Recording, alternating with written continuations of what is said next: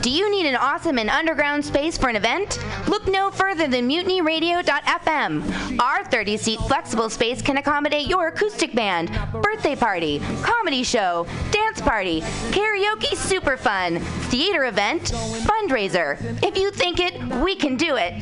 You run the door and promotion, we run the sound, space, and podcast. Rentals available Thursday, Saturday, and Sunday from 8 to 10 at Mutiny Radio FM's performance space at 2781 21st Street in the Deep Mission at 21st in Florida. Contact Pam at pamsadai@hotmail.com for more options and booking dates. Incredible socialist prices so you can be creative in a free speech space without breaking the bank.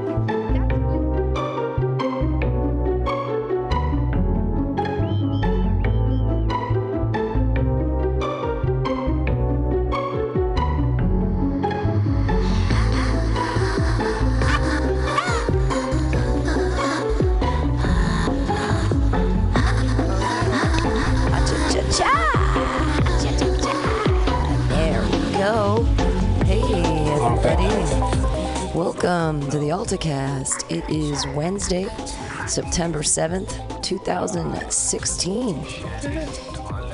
Latoya, the Sheriff of Truth, has returned. I'm back. She has returned from Chicago.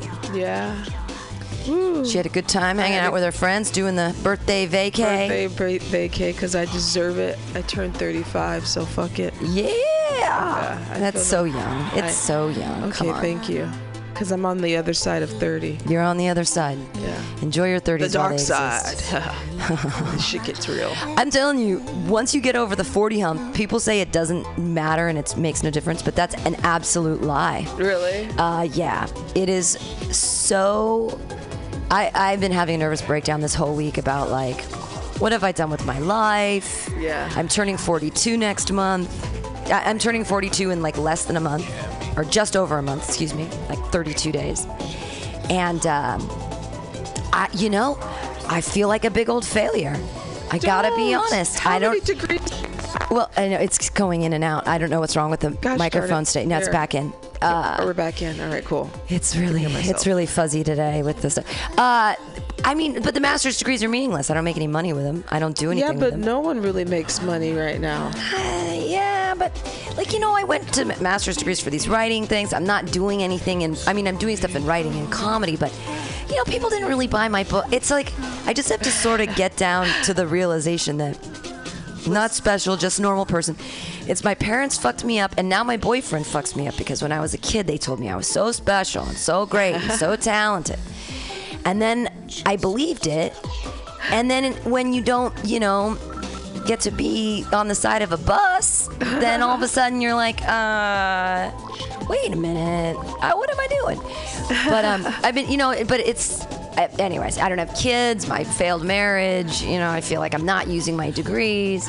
So this whole week has been very but I think a lot of it has to do with that my birthday is coming up. And I just don't feel like I've accomplished what I feel like I should have accomplished. Right, but by this point in my life. But you've also you've played house, you went to school, you've done all these things. So these are accomplishments that people, even at a later age, haven't even had before. Well, but there's always the fact that you could be stuck in a trailer park with 5 kids someplace and never been anywhere on an airplane. That shit's real. That shit.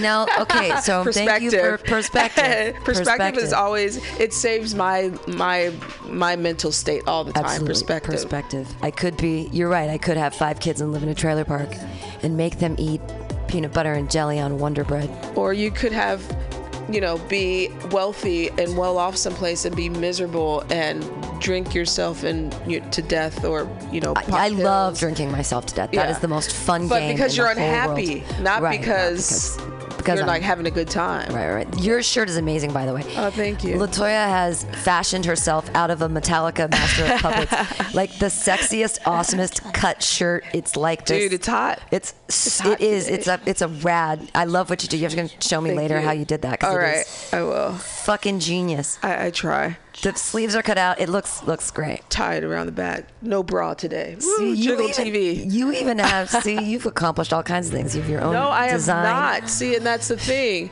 And that's why I was feeling bummed out about like being on the other side of 30. Because it's so weird that, you know, by this point, everyone, you know, should have kids or get married or divorce or whatever.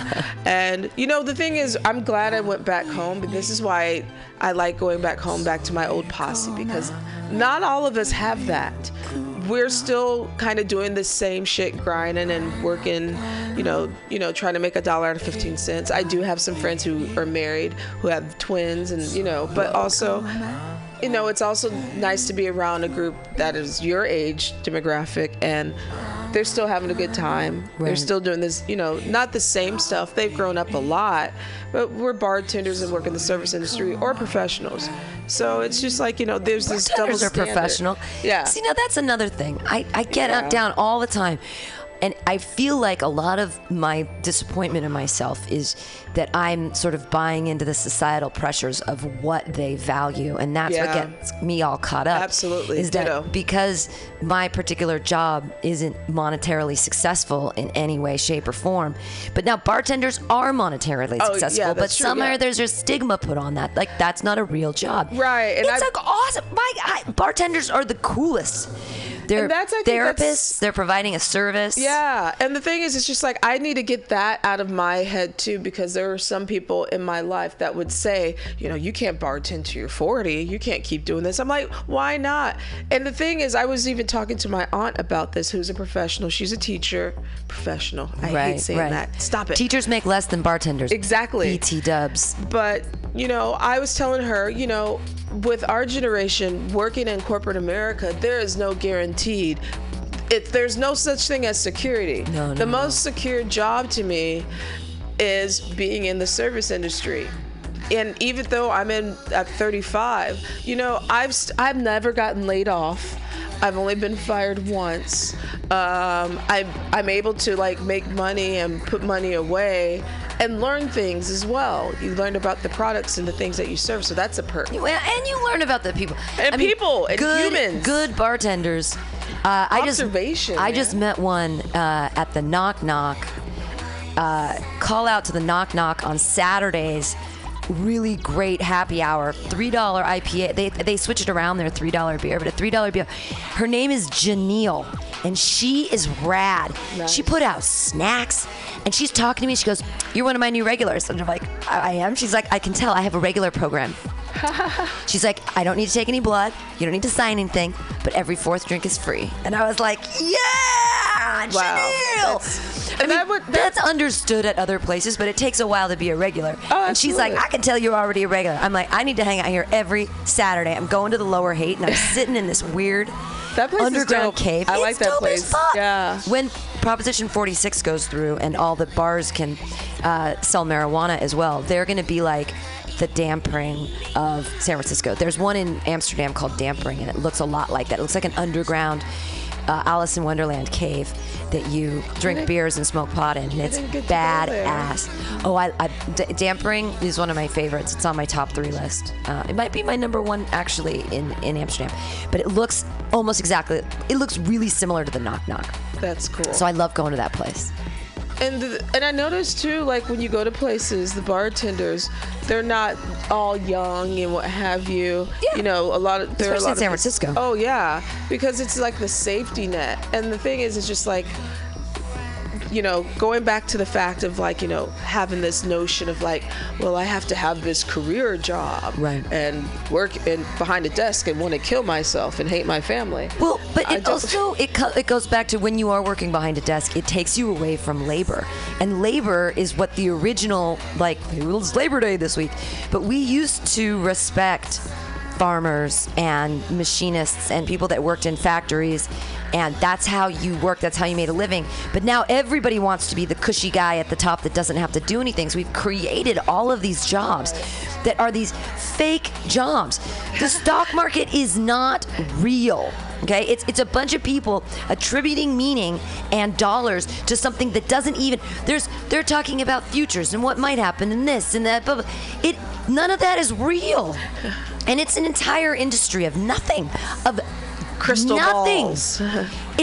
They're not trading anything. You're not, and it's all trading numbers. on a wish. But that's the thing, is you're trading numbers too, and sometimes the money isn't even there to back it up, and you're like pretending that you're pretending the money is there, but it's not there, and then they call you, and you're like, oh, I better go bankrupt.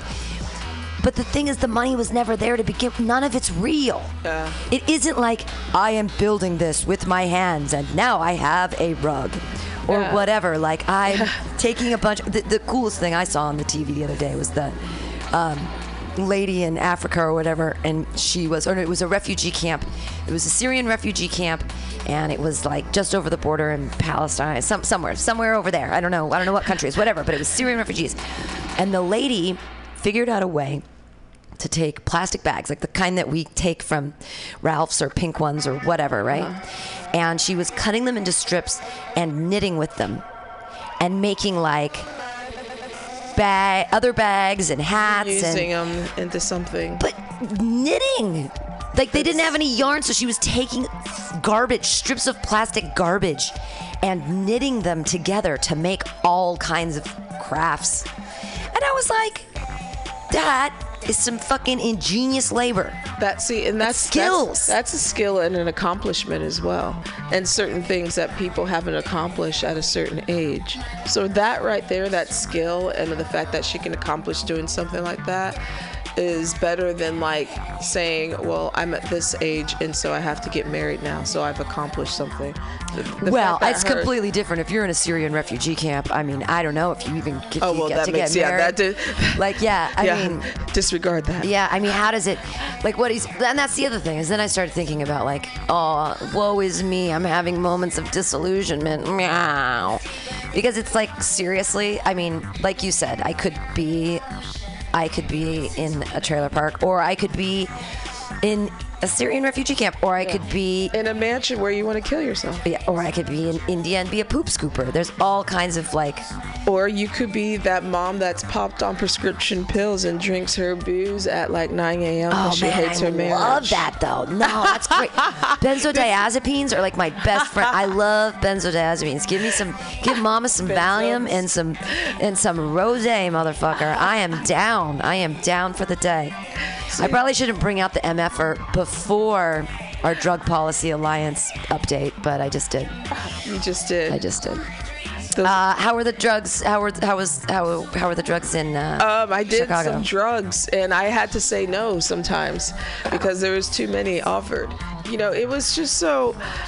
There was a lot of drinking. And then all my friends had blow. It was so weird. Like, where were you when I was doing it a lot, like 8 years ago? Like, all of them were like, hey, you want to do a line? I'm like, dude, it's 4:00 in the afternoon. No, I don't. And it was so funny. It was just like, I can get it this easy. So I guess it's easy to get now in Chicago. I don't know. But yeah. They've got the connect. Yeah. And I only smoked my weed because I brought my vape pen. Oh, that was no problem. That was no problem. The problem that I had was coming back here, leaving from O'Hare. I forgot my friend bought me brass knuckles, real brass knuckles, for my birthday. And I totally forgot that they were in my purse, which was my carry-on. So I got pulled over by TSA. Totally forgetting. They're like, what are these, ma'am? My brass knuckles. By the way, they are a weapon. And they called you out on that. Yes, so I had to stand to the side and give them my driver's license and, yeah. And I was just like, am I going to jail or am I going to miss my flight? Because either or would really suck for me right now. They were rings. They were real brass knuckles. See, I've seen someone that has a ring that goes with their pinky and their finger, and it says "fuck you" on it. And then when you punch someone, it's backwards on their face, which is funny. There's a lady looking. Yeah. Hi. But that's not technically brass knuckles. And we asked him the other day. We were like, when you fly, are those illegal? And he was like, I don't know. I haven't flown with it yet. And I don't know if they would be or not. But your brass knuckles, so they took away your brass knuckles. They gave me the option, and this is a trick. So I took option B, rather option A. They gave me option A. We could mail them to you. get your address. I'm like, you already got my driver's license. I'm like, I don't want to be on your no-fly list. Ooh. And then 2, leave them here so they can dispose of them. I took option B. Absolutely. Which is like, no, yeah, that's dispose okay. of my weapon, please. I would love you to dispose of my weapon. Meaning the fact I'm not trying to hurt anybody. Right. Because for me, I'm like thinking my conspiracy wheels are turning. I'm thinking if I ask for them back, conspiracy in your brain keeps on turning. Exactly. I'm thinking if I ask for them back, what's going to happen? They're going to be like, oh, she asked for them back, so now we're going to have to check her every time. Right. So that's what I was thinking. I'm like, no. You guys don't need brass knuckles anyways. Your rings, you have your big girl rings. They were so dope. And you're fine. For my birthday, all I got was booze, drugs, and brass knuckles. Sounds like a good birthday. Tell you what kind of friends I have. Yeah. But, how much was your, just before we get into the drug minute here, the Drug Policy Alliance Minute brought to us by Melissa Moore of drugpolicyalliance.org. Actually, I think it's just drugpolicy.org. How much was your ticket? My flight there was $263 round trip nonstop. Round trip? Nonstop. Were there babies on the plane? Actually, the trip back was perfect. It was great. The trip there was terrible because of the airline, but they were not screaming kids. But 268 round trip. That's amazing. Yeah, it was, But you have to be be careful because United, they're tricky with their planes. Like my flight leaving out of SFO to O'Hare, this plane must have been an old ass pre-2000 9/11 plane because it had no TV. There was no place for me to charge my phone because in order for me to do anything on the plane, because I forgot my book like a dumbass, I had to buy internet. Fucking internet was $10, $9.99. Phone died. You had to buy internet on the plane? I had to buy internet on this, I don't know how old this fucking Airbus was, but it was a terrible flight. Well, I couldn't finish watching what I was watching on my phone or reading when I was reading on my phone because they had no chargers. So I bought internet that died within an hour. Wow. So thanks a lot, United. But my flight back, which was United, was a lot better. And, free perks on that plane. So it's tricky. But the fact of the matter is paying $263 round trip nonstop is a deal. Is a super deal. Yeah. What just happened? Someone just brought us something into the studio. Late breaking news for us. Something's happening. Oh my gosh. It says to Pam Benjamin. Oh, it's from Louisa Isbell. She's so sweet. She says, Pam, thank you for all that you do, from your tireless support of the Bay Area comedy scene to making Mutiny a dope, supportive space for comics and DJs. Oh, this is that's sweet. Louisa Isbell brought me baked treats freshly baked treats delivered. This is really sweet, that's Louisa sweet. Isbell. Oh my goodness. Oh my God, they're cookies. They look really good too. Holy fuck. Making Pam's heart fuzzy. I know, that's really sweet. Wow, she gets an extra long set tonight. That's crazy. Oh my gosh. Shout out to Louisa Isbell. And whatever, this is Dobies. Wow. Thank you. That's so cool. It's the small things that make people stay. I had a rough day. If you listen, you shouldn't listen to the joke workshop on Monday.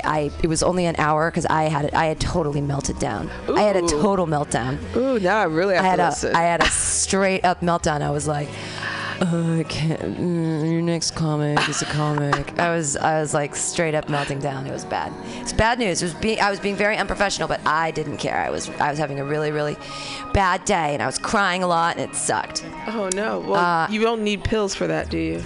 Well, if anybody has any benzodiazepines, I'll certainly take them.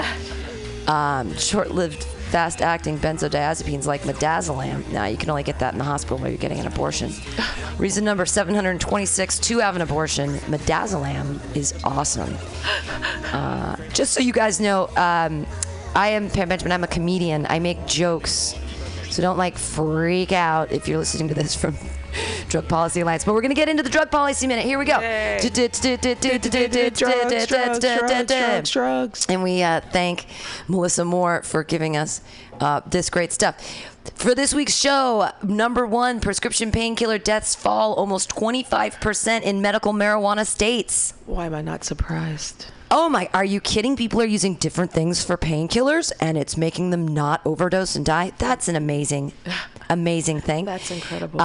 This is a study that recently appeared in the Journal of American Medical Association shows a significant decrease in opiate overdoses in states that have adopted and implemented medical marijuana laws compared to states that have not. The authors showed that although opiate overdoses rose in states without medical marijuana laws during 2009 to 2010, they dropped by approximately 25% in states with medical marijuana laws during that same period. While these data cannot show a causal relationship between the passage of medical marijuana laws and a decrease in opiate overdoses, they are consistent with what medical marijuana patients have been saying for years, that they are consciously choosing medical cannabis over pharmaceutical drugs. The finding of this study has important policy implications that demand a closer examination of the possible expansive benefits of medical marijuana laws to both individual and public health, as well as what components of those laws make them more or less effective at improving overall health. Many of the headlines about this study stated that overdose deaths were significantly reduced in the 23 states that allow access to medical marijuana. In fact, the study only evaluated 10 of these 23 states, those states with laws that were implemented between 1999 and 2010: Alaska, Colorado, Hawaii, Maine, Michigan, Montana, Nevada, New Mexico, Rhode Island, and Vermont. And not California. That's funny. These state medical marijuana laws all have features in... I see 99. We passed ours in like 96 or something. Yeah. We were ahead of the curve. These state medical marijuana laws all have features in common in addition to their time of implementation that are not true of all the state medical marijuana laws. They all allow patients and caregivers to cultivate marijuana for medicinal use, ensuring patients continued access to marijuana. And as we learned last week, New York is different. You weren't here. I wasn't here. This is crazy. So we learned that they're trying to change the laws in New York because although they've made it legal, there are only 17 dispensaries in the entire state. Jesus. Isn't that insane? That's crazy. And they can't sell smokable stuff. They can only sell tinctures and edibles. So what's the point? What's the point, right? So if you open access to the drug, but in this tiny little keyhole, and you just this tiny little pinprick, and you say, oh, okay, now you guys have access to medical marijuana. But in a state as large as New York, it's not a small state. No, it's not. There's 17 in the entire state, and there's no flower. It's all processed. It's kind of strict, like in Illinois too. Like they don't, they have medicinal medical, but you have to get a prescription from like your doctor. Right. It's the same way in New York that there's only like 4 things that are covered. So certain things are covered and certain aren't. So like epilepsy isn't, but seizures are, but epilepsies have seizures.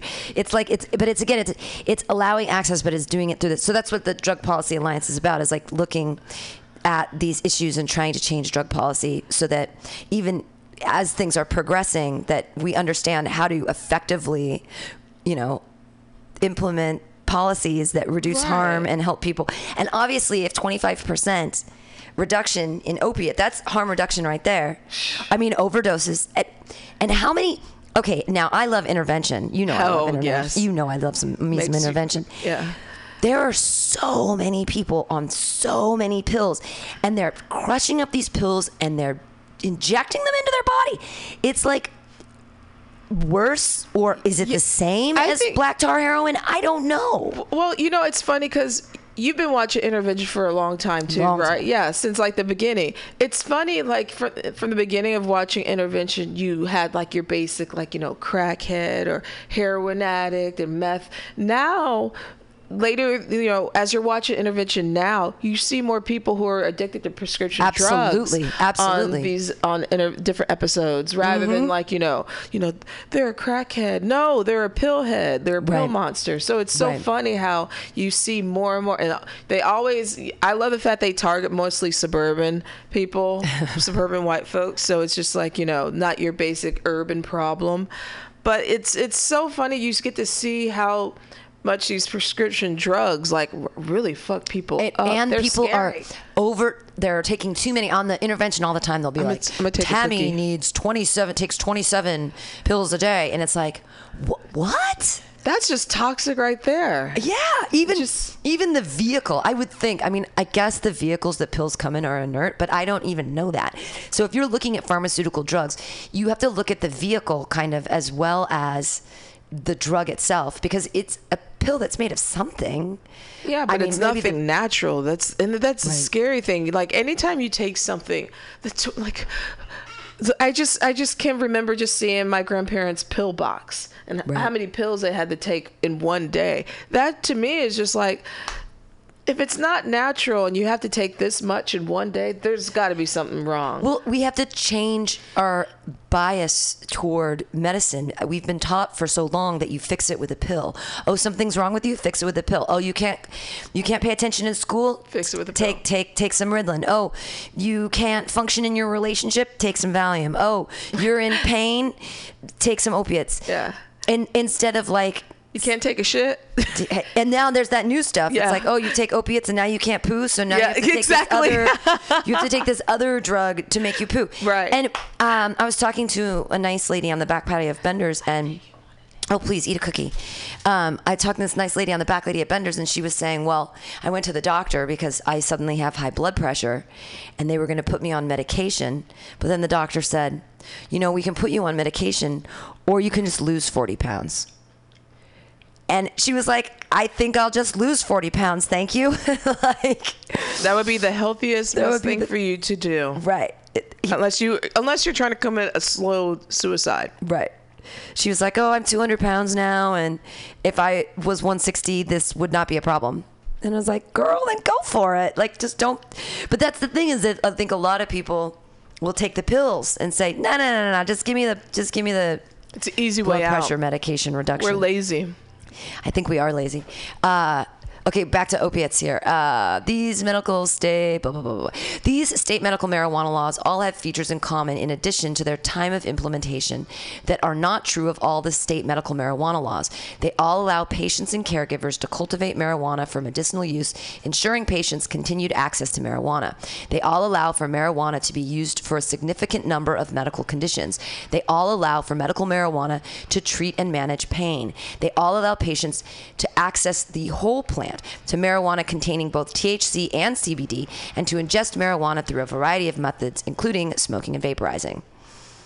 Concerns about increasing access to marijuana have driven some of these more restrictive states to take such a limited approach. However, we may eventually discover that it is increased access to marijuana by larger number of patients that is the driver of a number of health benefits beyond what was contemplated when the medical marijuana laws were originally designed. What this groundbreaking study shows is there has been a significant reduction in overdose deaths in states that have adopted robust medical marijuana laws with comprehensive patient access. Whether the same positive benefit will bear out in states with much more restrictive medical marijuana laws remains to be seen. New York. The findings of this study are not surprising. They are consistent with previous research findings that marijuana and opiates work well together to relieve pain, and that the use of marijuana allows patients to use less opiates, reducing their risk of overdose. Patients have been reporting this behavior for years. A 2009 study of 350 medical cannabis patients found that nearly 3/4 of them reported using marijuana as a substitute for prescription drugs, with better symptom management and less risk of withdrawal as the primary reasons. These results have been replicated with several thousand patients, and the results were the same. While this data cannot show that access to medical marijuana causes a reduction in opiate overdoses, we do know that medical marijuana patients are engaging in substitution, and that rates of opiate overdoses fell in states with medical marijuana laws that provide a significant number of patients with meaningful access to marijuana. with prescription drug overdoses now the number one cause of accidental death in the U.S. That is nothing to scoff at. Amanda Ryman is the manager of marijuana law and policy for the Drug Policy Alliance, and Tamar Todd is the director of marijuana law and policy for the Drug Policy Alliance. That was written by them, and that's amazing. That's amazing that the number one cause of accidental death is drug overdose. I had no idea. Not cars, not blender accidents, not electrocution by toaster oven. Not walking across the street on your cell phone and getting hit by a car. Is that an accident? Well, I guess that would be considered an accident. Yeah, because you're on your phone. Not even. Yeah, that's crazy. So prescription painkiller deaths fall almost 25%. That's great. All right. Number 2, a young woman is faced with life in prison for selling heroin to someone who fatally overdosed.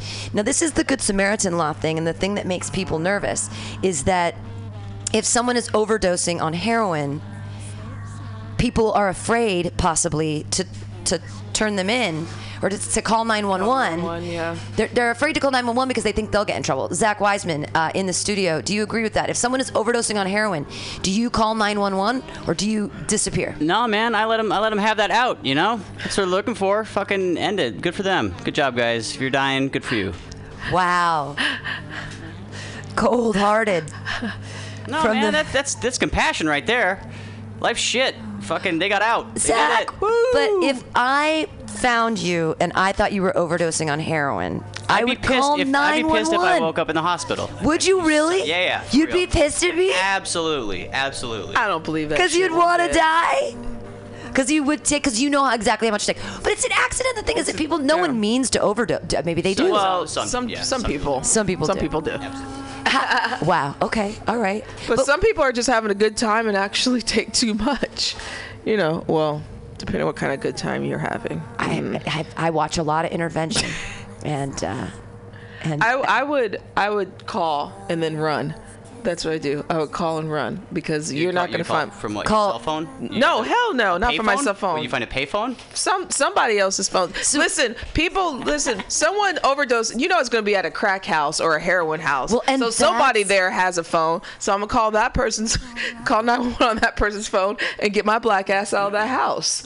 There, save a life. But what are you doing in this heroin house, lady? What are you fucking doing? Okay, but they're trying to implement laws, these Good Samaritan laws, where people don't get in trouble for saving their friends, because that's fair. Yeah, they're saying that people are afraid to. I mean, it's the same thing with teenagers. When somebody drinks, too much alcohol, and they're at someone else's mom's house, choke to death on their own vomit, right? And they're scared, and they don't want to call 911 because they're afraid they're going to get in trouble for the party, and then all these terrible things happen, and then Yeah, there's a huge thing where every time you're honest, people penalize you for it. Even your own parents have used your own words against you.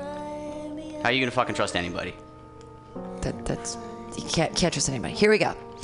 A young woman is faced with life in prison for selling heroin to someone who fatally overdosed.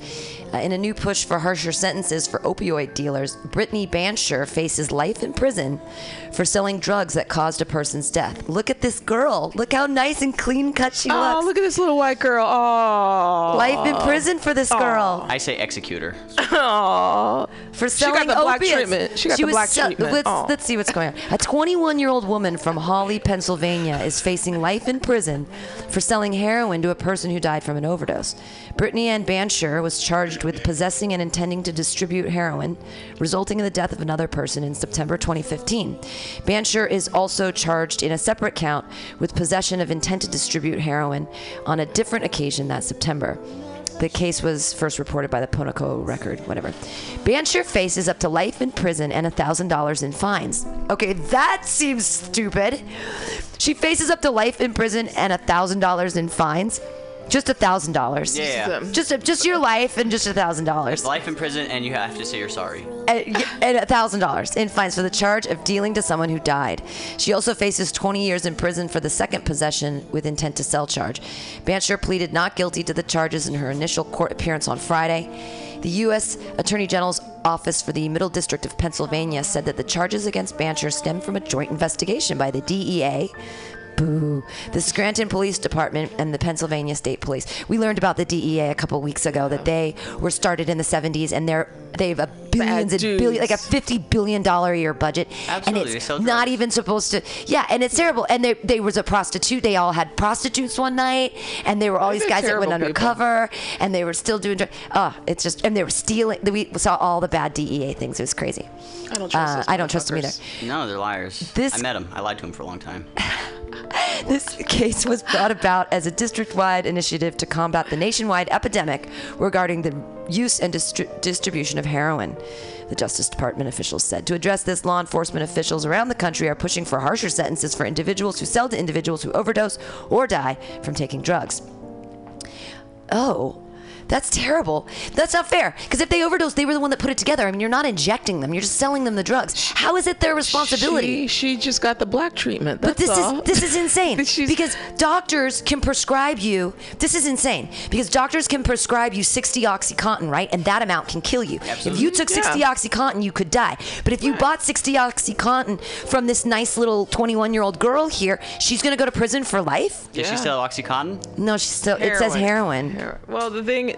Aren't they the same thing? Drug expert Zach Wiseman. Basically the same thing. One is pharmaceutical and one is... Trust me, I don't agree with it at all. I think that's ridiculous. But that's nothing new compared to the community I come from. You know, you get people that don't even intend to distribute who get locked up for like life in prison because they're smoking their own supply. Yep. You know, so that to me, do I feel sorry for her? Kinda. Is it new? Nope.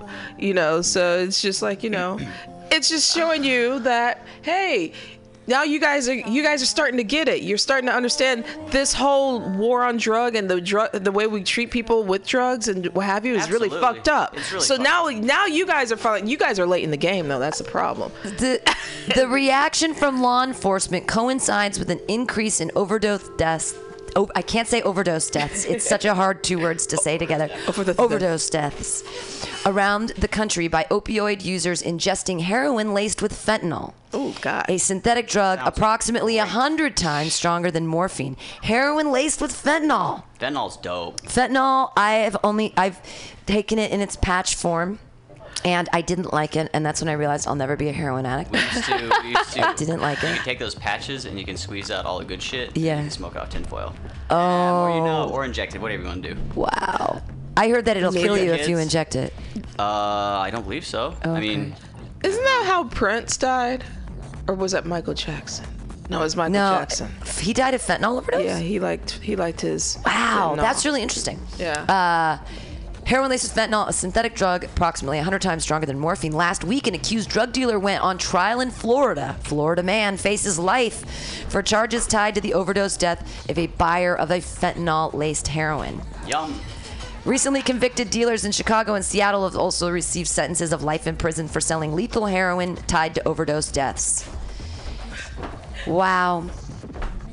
It is. This is what the Attorney General Eric Holder has said, that he believes that selling illegal drugs to someone that kills them is no different than a person who shoots someone with a gun. No, it's if you sell a gun to somebody. This is not. This is ridiculous. I don't agree with that one bit. You sell someone a gun and then what? You're responsible for who they kill? I don't necessarily agree with what's happening. I do agree with your plastic bottle vodka, though. It's glass. I'm a classy man.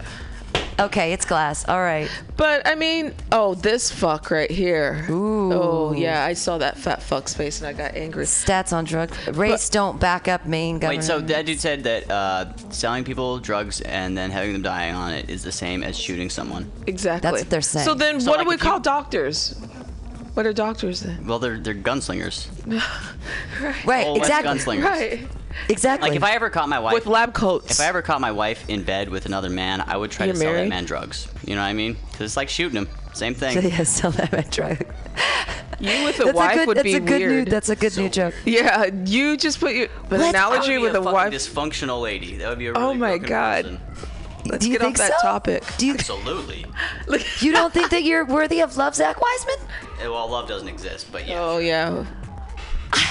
We've had this segment before too. Have we had this segment before with Zach Wiseman? Was I drunk when we had this segment? I don't remember. The whole love aspect of it doesn't exist. It does. Does not. Love exists. It's weird hormones in your brain. It's monkey brain. You got monkey brained. But the hormones continue existing for 3 years. Yeah. That's like, okay, love exists because monkeys figured out how to masturbate. And then their brain's like, oh shit, we're gonna die off. They can just come whenever they want. And then it made things love each other. No. This is a really interesting theory. No. I'm gonna have to have you on some. You need a hug. You need a fucking. You need someone to love you and hug you. Say, baby, it's okay. He's afraid of someone actually loving him. Baby, here's some chicken and make you love.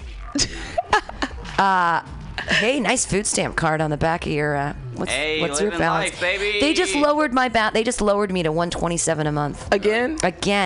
I was at 167, then they went to 140, and now they went down to 127. Okay, they need to stop. I'm like, you guys need to stop. Maybe you need to get on heroin so you don't have to eat. Right. Heroin doesn't curb your appetite as much as you would like. Okay, cocaine. There. That's I know. I can't. Amphetamines. That's what. And I can't do uppers. I'm such a jerk when I'm on uppers. I just can't do them. I just don't like them. I just like things. I just like weed. That's like I'm an old lady. I'm such a lightweight. Anyway, Pam. That's true. You're up in Adam. Yeah. I would lay down forever if I could. That's the heroin usage. I need to turn off my phone. Oh, Timothy Pizza in the house in the hizzy. That's exciting. He's here. We'll tell Zach Wiseman about the new show. The new show that we have from 2 to 4 on Wednesdays is called Some Call Me Tim. And it is, the first hour is me interviewing a different person every week about their relationship to religion or their non-relationship to religion, to the one God, the many gods, the old gods and the new, Satan, Carlos Castaneda, mushrooms, whatever the fuck they believe in. Scientology, Mormonism, whatever. I just want to talk to people every week, a different person, and interview them about their connection or disconnection with religion. Because I'm a Bible scholar and I know a lot about the Bible. I even brought a Bible with me, and I brought a Catholic missal that was my father's. What does that mean? A Catholic missal is a book. Sounds like a euphemism. Yeah, it's a big red book. It's a book that tells you all the prayers in both Latin and in English, so that when you go to Mass, you can observe the Mass like a good Catholic. It's just a book on how to do Mass that they used to give kids. It's like from his in the 50s or something. And so I have that. It has some cool pictures of Jesus. And then I also brought a Bible just in case I want to bring out some quotes and stuff. But so Some Call Me Tim. The first hour is going to be an interview with a person. This week is drummer comedian Aaron Barrett. And then the second hour is Pervert Fervor, which is a new band by Timmy. And he is Pervert Fervor, and he puts all his Moogie machines and his beepity boop boxes up, and his boop boop boopity boop, and his drum machines, his boop doo doo doo doo doo, and he makes music for an hour. So it's going to be like, first we talk about gods, and then we listen to trippy music, and you can talk to God if you want. You can pray, or talk to any kind of higher power. If you do that, if you pray, if you're into that whole kind of thing. Anyways, that's what's coming up. That's later here on Mutiny Radio. Some call me Tim. And so the reasoning is that, you know, it's from Monty Python, The Holy Grail, and they're in search of the Holy Grail, and that's a whole religious movie that's really silly and ridiculous about, you know. And I've got God, and God shows up, and he's a big puppet, and he tells you with his mouth. I love all that stuff. Stats on drug trafficking. Race don't back up Maine governor. That's such a weird thing. No law enforcement statistics even come close to backing up Republican Governor Paul LePage's assertions that blacks and Hispanics count for 90+% of heroin trafficking arrests in his state. Because there ain't no colored people in Maine. Seriously. Yeah, also, if you fucking push a people out of whatever system you're in, then they're gonna, create or use whatever. But there's no statistics at all that back up 90+% of heroin trafficking arrests are done by blacks and Hispanics in his state. LePage, who previously told the Portland NAACP chapter to kiss my butt and blamed, that's a quote, Kiss my butt. Why don't you eat my shorts? And blamed out-of-state drug dealers for impregnating young white girls. Sparked another racial uproar. That's the bottom of it. When he said August 24th, the data he'd collected indicate out-of-state blacks and Hispanics accounted for 90+% of heroin trafficking arrests in Maine. Is he on heroin? What is happening here? Oh, this is the same guy that called. FBI data contradict LePage's assertion, and a criminologist called the governor's data laughable. Meanwhile, members of the black community in Maine, the whitest state, fear LePage's comments strengthen racial stereotypes and tacitly approve of racial profiling. I think this fear-mongering and these us against them kind of statements do not advance the community conversation, do not address the real issue of drug abuse, said the Reverend Kenneth I. Lewis Jr., pastor at the Green Memorial AME Church, Maine's oldest African-American congregation in Portland. The Maine Department of Public Safety doesn't include race when compiling and analyzing crime data. Thank God. And the most recent crime data for the FBI suggests the governor's claim doesn't pass muster.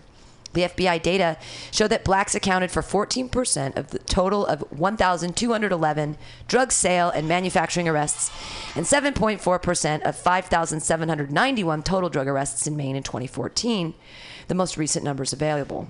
Broken down by type of offense, the data shows that blacks account for 36% of arrests for selling and manufacturing cocaine, opium, and their derivatives, and 26% when synthetic narcotics include most prescription narcotics were included in the tally. The FBI doesn't include a category for Hispanics in its statistics. Far from this 90+%, the FBI figures could reflect even higher numbers of black offenders than reality because of small sample size, racial profiling, and other factors, says Jack McDevitt, director of Northeastern University's Institute on Race and Justice in Boston. At a town meeting, LePage made these comments. Let me tell you this, explain to you. I made the comment that black people are trafficking in our state. Now, ever since I made that comment, I've been collecting every single drug dealer who has been arrested in our state. I don't ask them to come to Maine to sell their poison, but they come. And I will tell you that 90+% of those pictures in my book, and it's a 3-ring binder, are black and Hispanic people from Waterbury, Connecticut, the Bronx, and Brooklyn. LePage said the contents of the binder are news clippings, not scientific data, that he began collecting in January after being criticized for saying out-of-state drug dealers were impregnating young white girls. Why would you ever say that ever? Because he's a stupid white man. Why would Trump call all Mexicans murderers and rapists? Because they're stupid white people. Why would they? I'm gonna go on record. I would bet you $200 you didn't say that. That they're murderers and rapists? I bet I can give you the quote. I can show you the quote right now. Mexicans are murderers and rapists. I'll give you the quote right now. Trump, Mexicans. Yeah, he said rapists. that shit. Quote. That's what I'm putting in to the internet, right? Look how much you're going to find. Trump, Mexicans, rapists quote. Donald Trump speech, debates, and campaign quotes. Okay, how about this? 9 outrageous things Donald Trump has said about Latinos. It's got to be in here. Oh, yeah, that's in Huffington Post. He called Latinos immigrants criminals and rapists. Here's the actual quote. Let's see if I can do a Trump voice. Do it. How does Trump sound? When Mexico sends its people, they're not sending their best.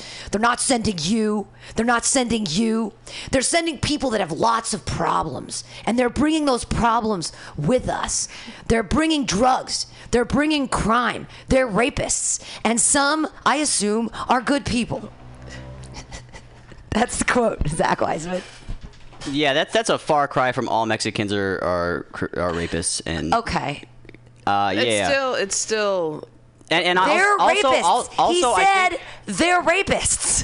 the illegal immigrants that are undocumented, he was referring to, and that he probably has a point that undocumented immigrants have a higher rate of rape and whatnot. No, he does not. What? Are you kidding? He said he's. Okay. Read that quote again. Read it again. When Mexico sends its people, they're not sending their best. They're not sending you. They're not sending you. He's talking to Mexicans right there. Two Mexican. Oh, you think so? I think he's talking to white people. Yeah, because there were no brown faces up in that crowd. Yeah. Of course there are. It's politics. He's fucking buying brown people to fucking put in his audience, if anything. I can't. Yeah, I'm not even gonna go there with you. In Trump's speech when he I'm not announced even his gonna go there candidacy with you. president, he began by comparing I'm just saying Mexican you guys are buying immigrants the to propaganda. rapists, and then decided to broaden the scope to insult all Latinos. After his initial rapists remark in his speech, the candidate expanded his comments beyond Mexico. It's coming from more than Mexico, he added. It's coming from all over South and Latin America. He said Mexicans and other immigrants were killers, too. But you have people coming in, and I'm not just saying Mexicans. I'm talking about people that are from all over that are killers and rapists, and they're coming into this country. Okay, he's referring to poor people coming into America, basically, and poor people more prone to do like violent bad things. What? I don't agree with that. That's absolutely true. That's absolutely true. Oh my God! It's not because they're poor and that equates. It's because they don't have any. If you take anybody's ability to move up or improve their life at all, then they're just gonna do horrible shit because there's nothing else for you. How about that? this? That works across the board. Any human. How about this one? He provided evidence that Latino immigrants were rapists. Well, somebody's doing the raping, Don. I mean, somebody's doing it. Who's doing the raping? Who's doing the raping? When asked to provide evidence for his claim that Latino immigrants crossing the border were rapists on CNN's The Situation Room, Trump told host Don Lemon that he got his information from a Fusion article. When Lemon corrected him, explaining that the article actually said 80% of women and girls from Central America are raped by human smugglers, gang members, other migrants, or government authorities while immigrating to the U.S., Trump shot back, dismissing the victims and suggesting Latino immigrants were the ones raping the victims. Look, guys, I'm not supporting Trump here. All I'm saying is you guys are buying into the propaganda. You're buying into the hype too hard. I mean, you were totally on board with Trump said all Mexicans are rapists. Because that's what he's basically saying. That's not what he's basically saying. He's saying fear. Oh my God. Yeah, he's saying a bunch of inflammatory shit, but also you guys are buying into the other side, and it's stupid. I don't like Hillary either, but we don't have a choice. We can't have Trump. Really? That's so insane. That's so insane to me that you think, okay, over the last your lifetime. Could you tell if you didn't know the results who was president? Could you tell? Absolutely. How? Because Jimmy Carter has a heart and he was a nice guy. Okay. When it went from Bush to Obama, what was the change you saw in your everyday life? A brother running the office. See, that's not your everyday life. That's so many states away. What change did I see in my everyday life? I actually, you know what I saw? That was 2008. Actually, in 2008, actually, I did see something. I actually saw, and I got involved, where people, all types of people, were actually grassroots and working together to change things because of what happened for the past 8 years of the Bush administration. And you even had you have Republicans as well, households. I remember going over to Indiana and going on foot, going to each different door in a wealthy community, and they were voting for Obama. And these people had not voted Democrat before. So yeah, I did see that kind of change. Now, that is 8 years later, but you know what? The thing is, just like, politics is a game, period. I don't believe in everything that the politicians say, but I do believe when I see an asshole that's a fucking asshole, and that asshole, and I'm not gonna vote or even justify anything that this fucking orange leatherface dude says because he's ignorant. Now, I mean, he has a history of discrimination anyway. So I mean, It's totally fair. I'm not defending him. I'm not defending him at all. My thing is this: I can't vote for a Klansman. Come on, and I know I'm not 100% Hillary Clinton supporter. I don't really like Hillary that much. But the thing is, I am going to exercise my right to vote for the lesser of evil. Is she evil? Yeah, but is she evil as this fuckface? And like, I mean, he's uneducated. He doesn't know what he's doing. I'm uneducated. I think that, but you're a smart guy. I guess you might be a smart guy. Yeah, he's probably dumb too. Yeah. You don't have to have a piece of paper to be smart. What I'm saying, just having common sense. He has no common sense. These things that he he's says. He's a liar. He's just a liar. He's not trustable. He can't. But everyone in politics. But I'm a liar. You guys. All politicians are liars. They're horrible I'm not a actors. Are you a liar, Zach Wiseman? I am a liar. I lie all the time. Do you It's just really? harmless lies. Yeah. About what? It's one of my favorite things. It's one of my favorite. If somebody, they're really inane. Like somebody would be like, blah blah blah. Somebody's running for office. I'm like, no, actually, they dropped out. They had a sex scandal thing. They're like, really? And I'm like, nope, not at all. But you're Not at all. But you're doing it for comic effect, so that's different. And not always. I mean, look. Sometimes you what lie to I'm doing. people What for I'm doing no- now is for no pretending to reason. support Trump because you guys have your blinders on, and that whether you want to believe it or not, I'm looking at it. I don't have blinders on. I don't have any blinders on. Please. I know It's the whole. It's a hard thing. It's hard. It's thing to not. talk No, about, it's but not a hard thing because the fact of the matter is just like I'm telling you that I don't trust politicians either or. But also too, there's a side of me where I've had there are ancestors of mine who had died to fight for the right to exercise the right to vote. Which again, I also think the voting system is fucked and fraud. Yeah, and, absolutely. so I do agree. So I'm not blind. I'm not blind at all. I don't believe. I think the media gives this fool too much airtime, and if they didn't give him so much airtime, we wouldn't be talking about this. That's the problem right there. The media is the problem that creates this big discussion about a guy who. He's not worthy to He's not worthy. He's never held a political office. How can he be the president? Okay, holding a political office should not be a standard for holding a political office. I think because once you're in highest political office. Once you're in that shit, you get more and more corrupt. Once you're in it, you're more corrupt. PTA, anything, PTA, dude.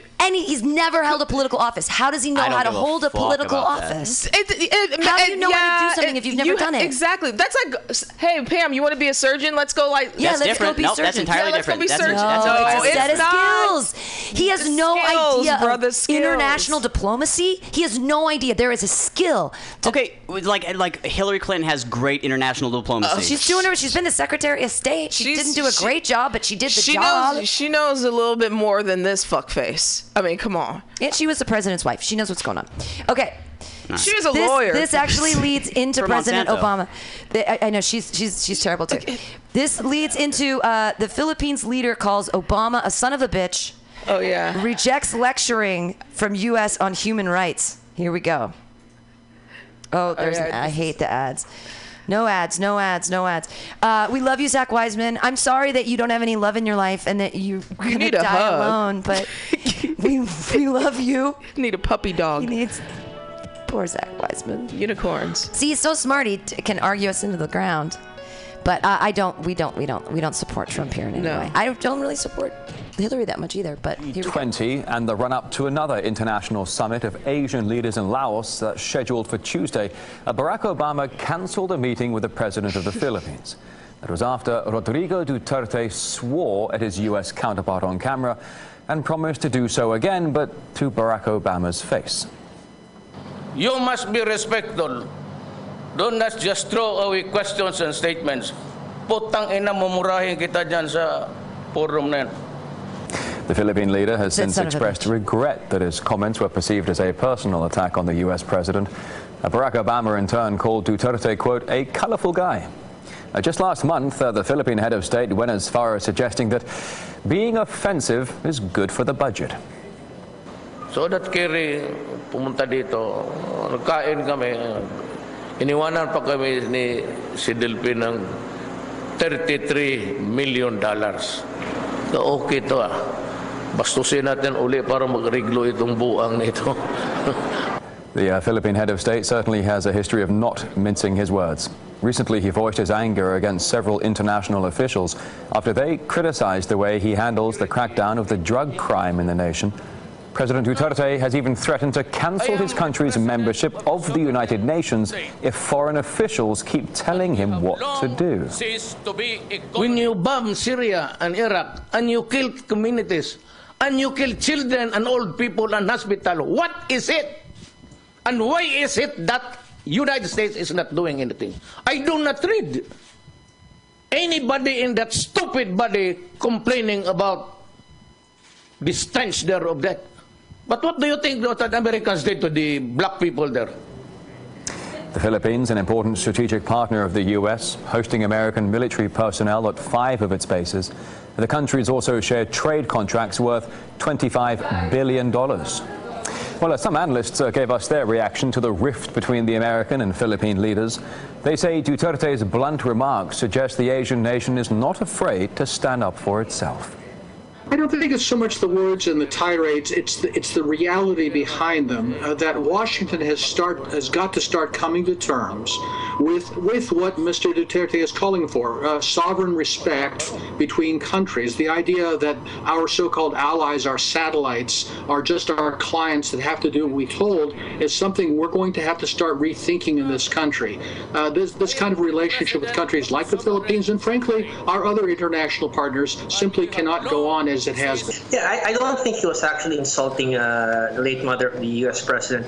He was merely expressing what or how he would feel should the U.S. try to intervene in the Philippine policies or in its domestic policy. In the long run, the United States hasn't really been helping the Philippines. It hasn't helped us in any way in the claims in the West Philippine Sea against China. It hasn't helped improve or develop our own military capability. It hasn't helped improve our economy. So what are we really losing? Not much. We're not going to lose a lot of support or help from the United States.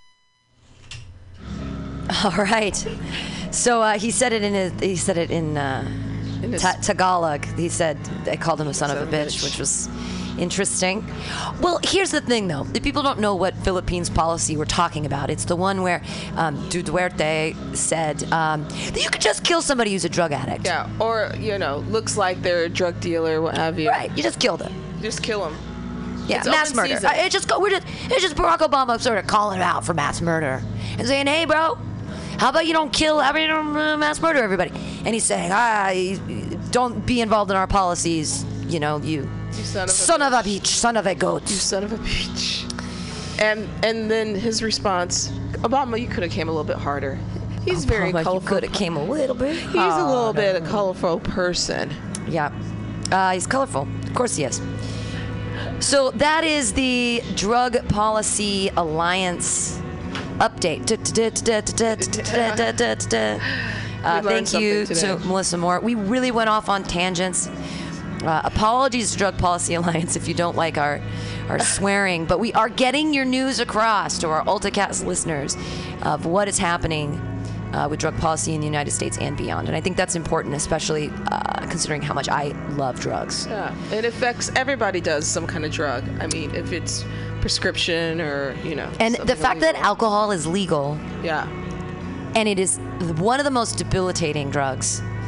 I mean, so I had a kind of a bender, and I had a moment on the second day of my drinking where I was, drunk for the second day in a row, and I was like, I could so easily get used to this. The only thing that's hard is around 4 o'clock having that IPA and continuing to drink. There's just a rough spot around 4 p.m. And then once 5 hits and you've had that one, everything's cool. So it's like, and then it kind of goes into the night until about 10 o'clock where I get real tired and go to bed. And then I wake up at like 10 again and I feel like shit, so I have a beer. And then I keep going, and then it gets rough around 4 o'clock. And then I push through it, and then the rest of the night is fine. And I realized, like, this is I only did like a 2.5 day bender, but it's a debilitating drug, and I could see myself just doing that. Falling into it, because it's really easy to live that way. It's scary. I had a friend of mine admit to me a couple days ago that, he's an alcoholic because, he went on this month bender and he lost his job, and, they were calling him and he didn't pick up the phone, and that's a scary thing, because I too like to drink, but I can't go on benders, because once I feel like shit the next day, then that's you can't drink into it. No, I can't. You can't drink into the next day. No, I can't. So, but even I told myself, I promised myself, that I was going to try to curb a little bit of my drinking, like, to a point where, maybe it's once or twice a week, not like, 3 or 4 times a week, because working in the industry where I work at, where I'm around alcohol and I can just pour myself a drink at any point in time for free, it can be kind of hard. Or, there's a wine tasting or a whiskey tasting and all this, and I can see myself falling into that trap. But alcohol is like really, it's a really fucked up drug. And I push people on it, and I make money off them too. Yeah. But it's one of the scariest, easiest ones that you can probably get hooked to, in my point of view. Yeah. I agree. Alcohol's really rough. I'm hoping that with the advent of of Prop 46 that it's going to change, and there's going to be, it's a whole new industry, and I might be like a weed tender or something, I don't know what happens. That would be dope. That would be super dope. Literally dope. I'd like to thank Luisa Isbell again for the cookies. This is really a sweet note, and that you had cookies delivered here at the station is... I ate one. It was tasty. Really amazing. I'm going to eat one. Now we're going to listen to some drinking songs that are hip-hop, because I appreciate LaToya. I know you don't like hip-hop. I love hip-hop. Do you like hip-hop? Yeah. Do you know there's a Billy Corgan poetry book on the piano? No one stole it yet? No one stole it yet. Not even me. And Smashing Pumpkins is like my favorite band. That's how white I am. I love Smashing Pumpkins, right? I can't wait to read. Well, when we come back from this drinking song, I'm going to read a Billy Corgan poem to you guys. He needs to get punched in the face. He's going to be like... I feel like such a little whiny bitch. Just like I've met him a couple of times. I hate his here we face. Go. This is... He looked weird when he shaved his head, though, didn't he? He looks like, I don't know what he looks like a Cabbage Patch Kid. One of those bald ones. Fucking punchable head. Are you gonna read one real quick for us before we go to the musical break here? Sure, yeah, I'll read it. This is Zach Wiseman relaying a Billy Corgan poem to us. You guys are listening to the Alta-Cast here on Mutiny Radio. All right, this is a poem by a gay vampire, Billy Corgan, and this poem is called Barbarians. Muted tones and halftones. Barbarians watch me quiet like. It's important that you arrive at such and such a place at such and such a date. Okay, I think I understand. Rebellion is a chore. Under these circumstances, misguided, pointless. Must save energy. Turn insights into action. Buck up. Deliver on a scale of new dimensions. Expand the box. Kill the feeling. Systems on? Check. Communications poor. White sand in my hair, in my mouth. It pours out as I speak. It can be rid of its reminder. Uncovering. Skeleton key. Boxes in the basement. Debris from the past unions. Hastily unpacked. Make a new hiding place. Ring the bell. Now sleep. Now wish. Now arise. Now eat. Now move. Now survey what's left. It's Barbarians by a gay vampire. That was terrible. Can I tell you why? Can I tell you why with my Emephilian poetry that's a terrible poem? Absolutely, go for it. Okay, so once he gets to the illusion about the sand, then he changes it to dust. He has no through line of simile or metaphor. He's all over the place. There's no imagination. And there's so many abstract feelings, pointless. It is so sophomoric, junior high. The concept that he has his poetry book published, and I don't have. I have my MFA thesis published, but I don't have a poetry book published. Is this a bestseller? I hate this fucking guy. This goes for $18 US and 26 Canadian. That's almost as bad as Britney Spears wrote a book of poetry in 2004. Are you serious? Britney Spears wrote a book of poetry in 2004 or 2006, and it's really funny because she has this one poem where it's tiger, tiger, burning bright, except she spells it with a Y because it's an homage to the Dylan Thomas poem. And anyways, it's so bad. Can I read a Billy Corgan poem? Absolutely. Oh my God. It sounds like so pretentious as fuck. We're going to have to listen to some Billy Corgan songs. Oh, see, this is why his face is punchable. Stick to lyrics, bro. Dude. Yeah. No kidding. Now sleep. Okay, now walk. Now sleep. Now right. No. Now to the left. Now to the right. Yeah. And Then touch your toes.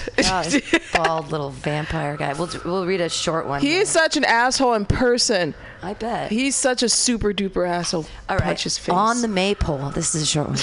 On the maypole. I should do it in his voice. Around the maypole with a childish eye, rushing through autumn days. You know, he just missed an opportunity. Eye rhymes with sky, you fuck. You could have said around the maypole with childish eye, rushing through autumn sky, and done a little couplet there. Although there's no cadence whatsoever. Around the maypole with a childish eye, rushing through the autumn days, wrapping blankets around frames, wishing in the sky.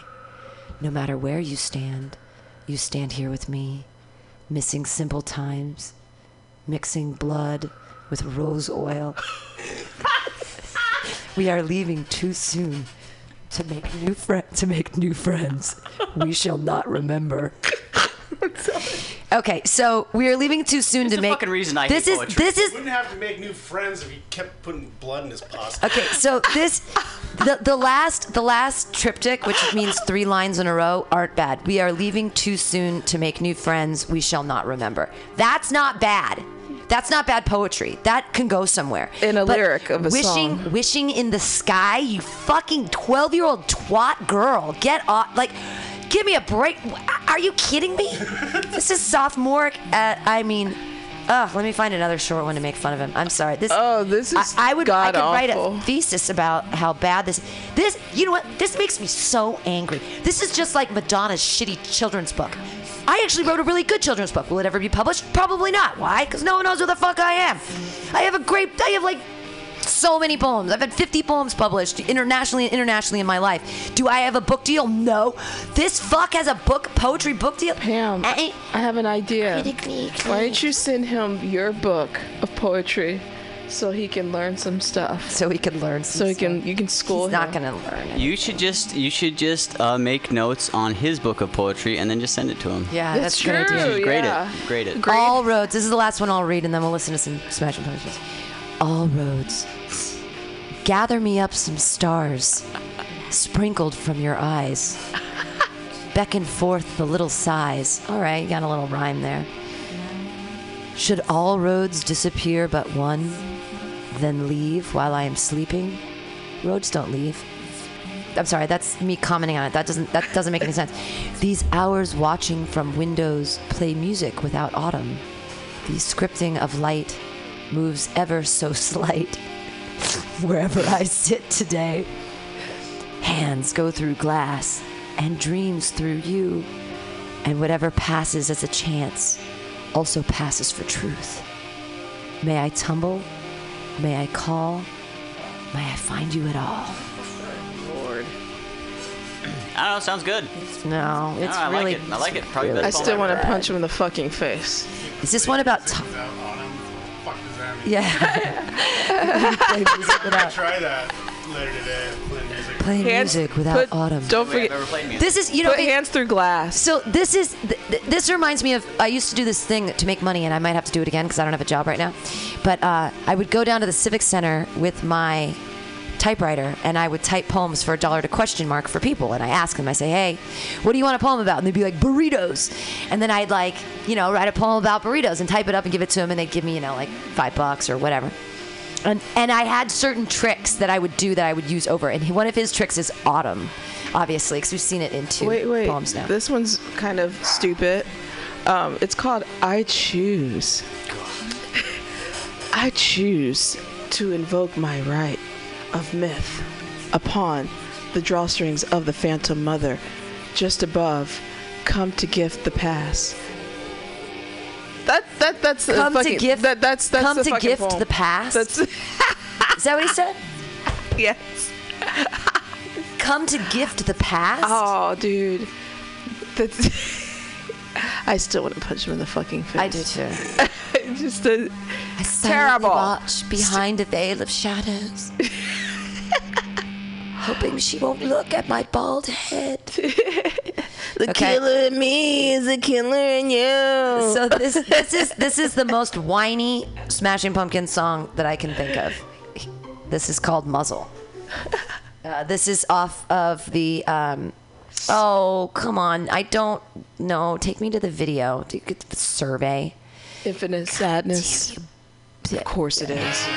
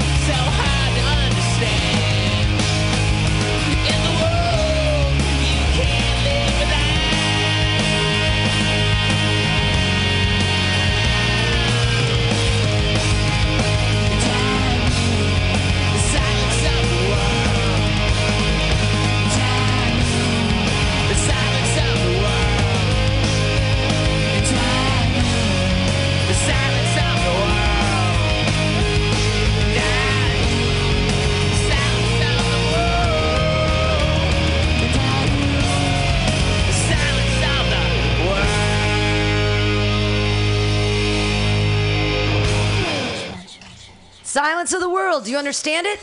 Nope. Nope. Nope. That was Smashing Pumpkins' whining. Whiny little bitch. Whining. That's his whiniest song. I thought all whiny songs. I thought Tonight was pretty whiny too. I hate that song. Tonight. Like God. Yeah. I have a bunch of other songs. I'd have to say my favorite song is actually Glynis. Do you know that song? It's on Siamese Dream. No, it's actually on the No Alternative soundtrack. It's from 1993, and I listened to it like a crazy bitch all the time. And it's a really, really beautiful song. We'll play it. We'll take another quick break because we made fun of Billy Corgan pretty hard. But that is a really, really bad book of poetry. I mean, it's terrible. It's worse than. I don't want to. You don't read things that are that awful. Well, I have. I mean, I used to teach poetry at SFSU when I was a grad student, and I taught a lot of writing workshops, and there was some bad poetry, but also they were like beginning poets. They weren't like, I'm publishing a book now and it's good. He published a book. That narcissistic fuckball published a book of mediocre poetry for $18, and somebody bought it, and it's sitting here. And no one wants it. And no one wants it. We have a phone call. We're gonna listen to a song we're gonna listen to my favorite song by the Smashing Pumpkins, and then we'll be back maybe with this phone call.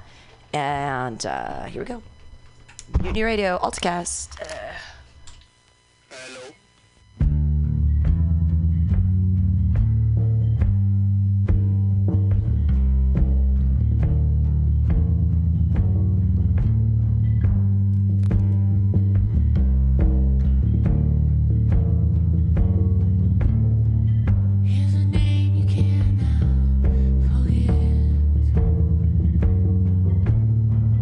Her name was Clearness, yeah.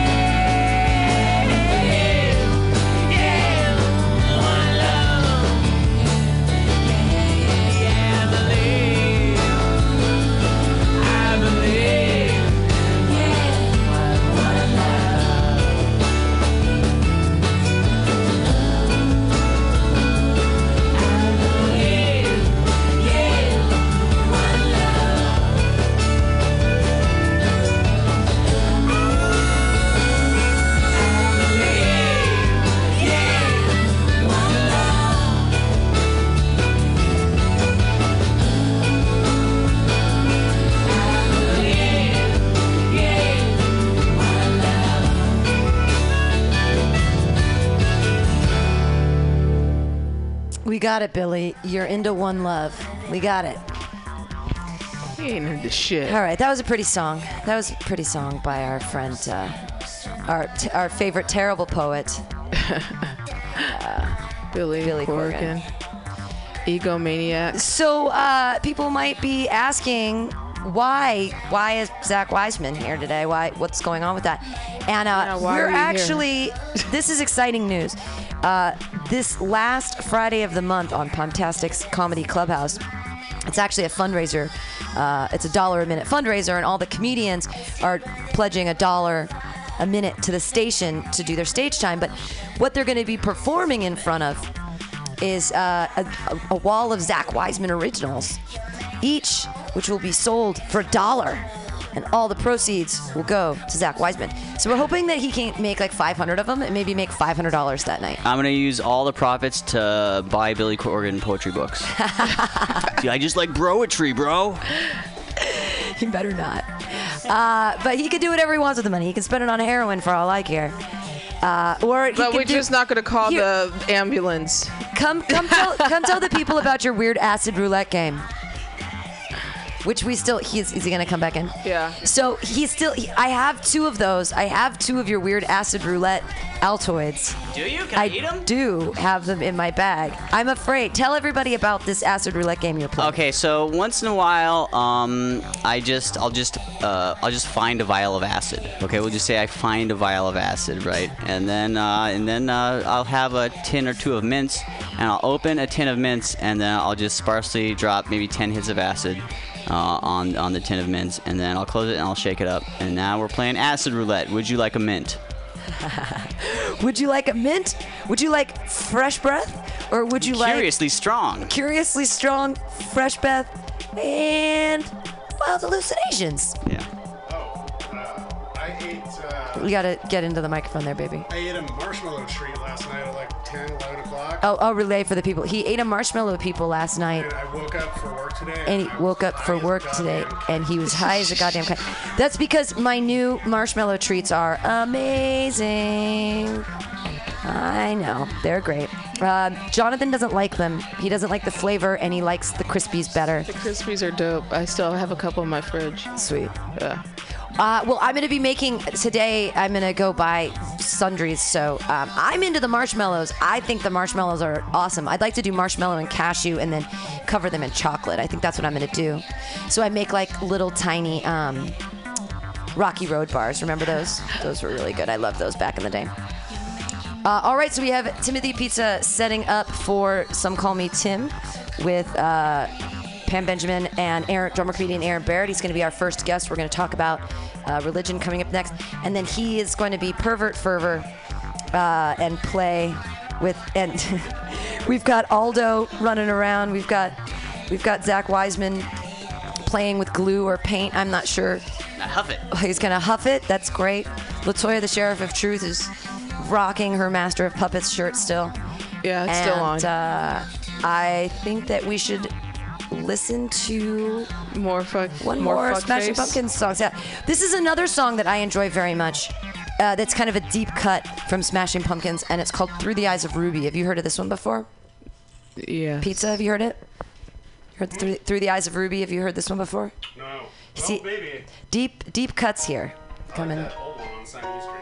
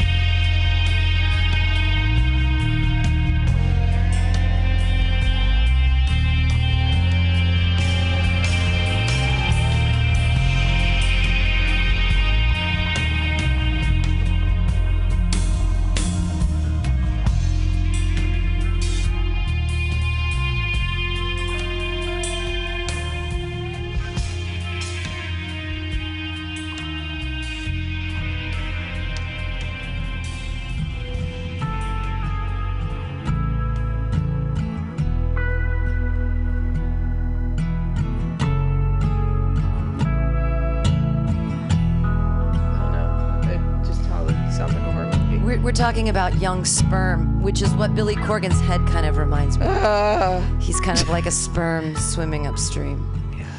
That was Through the Eyes of Ruby. That is a deep cut from Smashing Pumpkins. Deep cut. Yeah, it's deep, all right. A lot of people... Well, the thing is that on Melancholy and the Infinite Sadness, it was a two CD album. And the unfortunate part was that if Billy Corgan wouldn't have been such a narcissist, it could have been one epically awesome album. Instead, it was two mediocre albums. A lot of people liked great box set. No, I know. In '97, it was the biggest thing. 95. No, 95. Well, they went on tour for Melancholy Infinite Sadness. I think that was '97. Oh, it was 1995, man.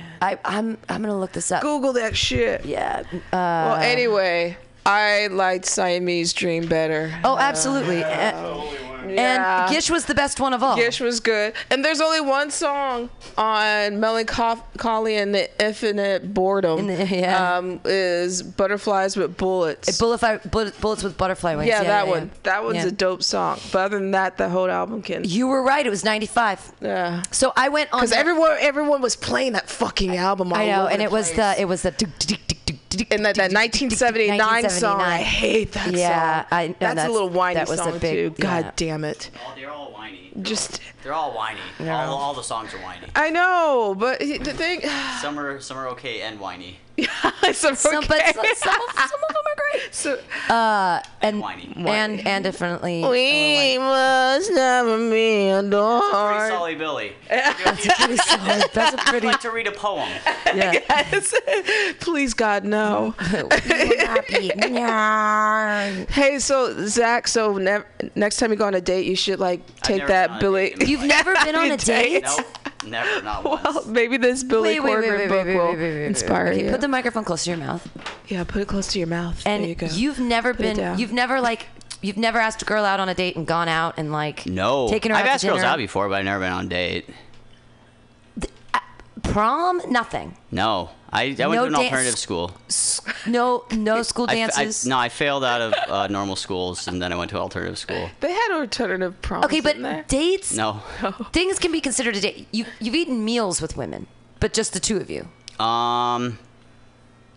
Like the word date doesn't even have to be in. It doesn't have to be like I'm picking you up and giving you a flower. No, I know. I'm not stupid, but you've ate. Come on. With people, it's usually groups of people. I'm usually with groups of people.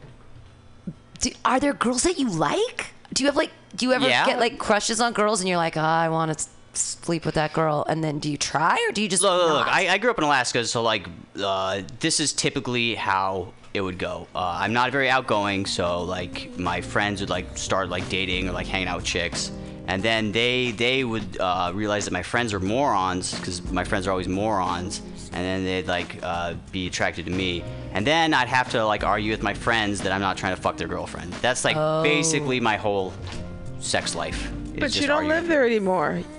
It's now I just do stand-up comedy where it's basically the same thing. It's a small group of people, and I'm not gonna go fucking talk to people because people are assholes. And then I end up in this weird spot. It's just always a weird spot. I don't know. I didn't do it. But you're not. But you don't have to like girls that are comedians. Or you just. Most people. I don't like most people in general. You're making this hard. I know. Oh yeah. Well, thank God it's easy for me. I would be willing to. But it would be so weird to have a speed date Zach Wiseman thing and have you choose a girl and go out on your first real date with an MP3 recorder so that we could play it later on the Alta-Cast. People are already scared when I tell jokes on stage. It already fucks people's brains up. You think so? I think. Yeah. Okay. Yeah. But it's like an arm's length kind of thing. People enjoy it from an arm's length. But when you get close to that, they don't want to be close to that. That's why they enjoy it. It's because it's like a distant. Oh yeah, tell all those suicide jokes. That's great. You know. But there are a lot of chicks that gravitate to that shit. You know. Absolutely. I know some girls are. Totally that dark side. It's kind of like that. Oh, it went out. You're God damn it. Very sorry. Yeah. It's okay. you're back in. Yeah. You're a really attractive guy, Zach. You've got pretty eyes. Your hair's a little fucked up right now because you're just letting it go. But you could, like, if you... You got a dark side? No, you're a good-looking guy. And if you, didn't wear women's blouses on Wednesday from... Actually, that works. Women like androgyny. Apparently not. Oh, well, I can't help you, man. Nobody can. It's the best part. Nobody can. You paint yourself though as like you don't paint yourself on stage as like a sexual person. You paint yourself on stage as like a sexual pervert. Dope. Perfect. I've never seen someone get into a relationship and then it actually bettered their life. I've never seen, not fucking one time. Every boyfriend I've ever been with, I've made their life better. Their life is better when I leave them. You're an exception, Pam. I leave them better than I found them. I leave them better than I found them. I'm just saying I've never seen it. So never seen it. Nope. I dated a guy named Ian. He used to live with his mom, and he didn't have a job. And then he started dating me, moved out of his mom's house finally, and then he ended up getting a really cool job. Now he's got like a tech job, makes all this money, and dates bitches like crazy. And all I had to do was break his heart and be like, I'm sorry, I can't date you in real life unless you don't live with your mom. And they moved out of her house and grew up like a little adult. It was great. That's why I love to date 20, 23, 24-year-old, 25-year-old young guys, because they're so easily changeable. And you see the progress really quickly. Do you know what I mean? Yeah. But now I'm in that 30. I'm in that young 30 range. I'm happy about it. I have daddy issues. Yeah. So Zach, you like him young? You like him old? What do you like him? Never. I just like people that I'm sexually attracted to. No age thing really, but good for you. Yeah, I don't know. Fucking people that aren't idiots, mature. People that aren't idiots. Mature. Hard to find. Really hard to find. Hard to find in this city. People, honesty. That's also really hard to find. So what do you do? How do you fulfill your? You're. I beat off a lot. You beat off a lot. That's all I got going. Do you have one of those weird fleshlight thingies? One of those weird like fake mouth? I'm not investing money into my dick. Yeah, don't do that. You might as well get a prostitute by that point. Absolutely. I do hookers as well, but hookers are expensive out here. Are they? Yeah. What's an average hooker cost? Like 150, I think. Whoa, that's yeah. Well, I also make no money. Oh well. Yeah. So. $150. What about a BJ? That's a good amount of money. God, I wish I could get paid $150 every time I had sex. You could, Pam. Pam, let me tell you, you could do that. But not with like different people. I wouldn't want to have. And I'd have to like. Well, you just have to establish a clientele, Pam. I just have to establish. Those are crackhead prices. Hell no. I'm more of those high price hoes. No way. I mean, I like Chris Knatzer's joke about when he says that people should spice up your love life, pay for sex every once in a while, make a nice transaction. Just leave her $100. I'm like, actually, what do you think dating is? Now there we go. That's exactly dating? What it is. It's a financial transaction to see if you want to have sex with the person. Like, come on, let's not. We've been women. We're women. I've never really been on a date either. Oh well, fuck. I don't. Then I've traded sex for food. Then I've been on a date. You've traded sex for food. You've been on a date. Yeah, Zach, have you traded sex for food? Nope. Nope. I've traded sex for no. food. Tim is mooging out. Yeah. He's Moog religion. Check out Some Call Me Tim with pervert fervor, which is just a cute play on words, isn't it? I'm really interested in Zach's bizarre closeted. He lives in a closet, so that's why I would say closeted. Closet, yeah. A literal closeted love life. What's your But do you have this ideal? You're not searching. You don't believe in love. You don't ever think it's gonna happen. You're gonna die alone. You're never gonna have a relationship. Ideally. You don't want to be in like a committed relationship with another person that you don't want to murder all the time. I think that's unfair to other people. There's you gotta set the Zach free. Everyone has to experience it. No, what's the unfair part? Chaining one person down? I'm a wreck. I'm a wreck of a person, and that's rude to do to other people. I think people, because I've seen people like be interested in me, and then just like, I know they're not the type of person that would work. That could hang. Yeah. And it would be, I could have gotten into relationships, but that would be disingenuous, first of all, and fucking rude. I would just be taking time from this person that they could be meeting someone who's not a fucking maniac. You know what I mean? Wow. That's rude. I'm pretty crazy too. I'm a mess. I cry a lot. alone in the dark, and I yell a lot, and that's the problem. Is poor Jonathan. I yell near him, so I'm not yelling at him. It's nothing he did. It's things other people do, and I vent to him, and that's pretty fucking annoying for a boyfriend I got to do all the time. So I feel badly for him. I think I'm a decent girlfriend. I cook. I like to do go off with my friends, and you go off with your friends, and then maybe we can get together. I don't care. You know? See, you're a little bit more distant. When I'm in a relationship, we're like, we do everything together. Like the hours away that he's at work, I'm like, is there a way you can get me a job at your work so I can be near you more? Yeah, I don't like that. To me, that's like being smothered. It's just I can come home to you. That's cool. Oh, I love to be smothered. You know, I don't like to be. I'm just like, maybe it's because I'm the only child, and I understand alone time. Or I'm also fearful in that relationship, because when I do get in relationships, I get scared. Meaning, like, I'm scared that I'm wasting my time. Zach, do you like smother, no smother? No smother, definitely. No smother. Yeah. You need to be free. You need to do your no smother. Definitely. No smother bitches. No. That means that bitch is calling all the time, asking where you're at or who you with. Or just over texting, being like, I love you. What I are you hate doing that right now? Yeah, I mean, I'll trust people enough to just, like, let them, break that trust. And that's... They do it. They do it almost every time. People are horrible. Okay, you need a hug. List the fix it. List the past 3 horrible things that people have done to you. We'll show you. You have to think of yours too. The past 3? The past 3. Or 3 that just pop into your mind. In relationships or just like with family? Just with, we were just talking about people in general. So horrible things people have done. Specifically to you, where you feel betrayed. I don't trust people enough to let them betray me, but there is a point in time. People, okay, here's the thing that's happening now, and nobody's gonna listen to this, so it's hilarious. Everybody talks about me, but nobody talks to me. Like people just assume things about me based on what other people tell them. So right now I'm doing this thing where I'm going to on the internet and in person, I'm just going to present myself as a person. I can't quit doing drugs. I'm spiraling out of control. I'm going crazy. I'm going to do that for probably a month. And I haven't done drugs for like 5 days now, and I'm just not going to do drugs the whole time. So on the internet, it will seem like I'm going insane and I'm losing it. You write funny things, though. You write really funny things. Yeah, and I'll just keep continuing to just look better and like start exercising and shit. And it's going to be great, because everybody's still going to have all these fucking bullshit things they're going to say about me. I mean, like, there are people right now that are saying that we are having sex. Who? I'm not doing that, but I'm not telling you who, but... You just said we. I'm like, no. Me, and the person. Oh, yeah, okay. Because I was like, I thought you were looking at me, and you said we, and I'm like, when did that rumor go around? Yeah. I haven't seen that rumor. Rumor, I've heard a different rumor about me, but not that one. Yeah, so there are people out there saying that we're having sex. I'm sure partially because I've been on television, right?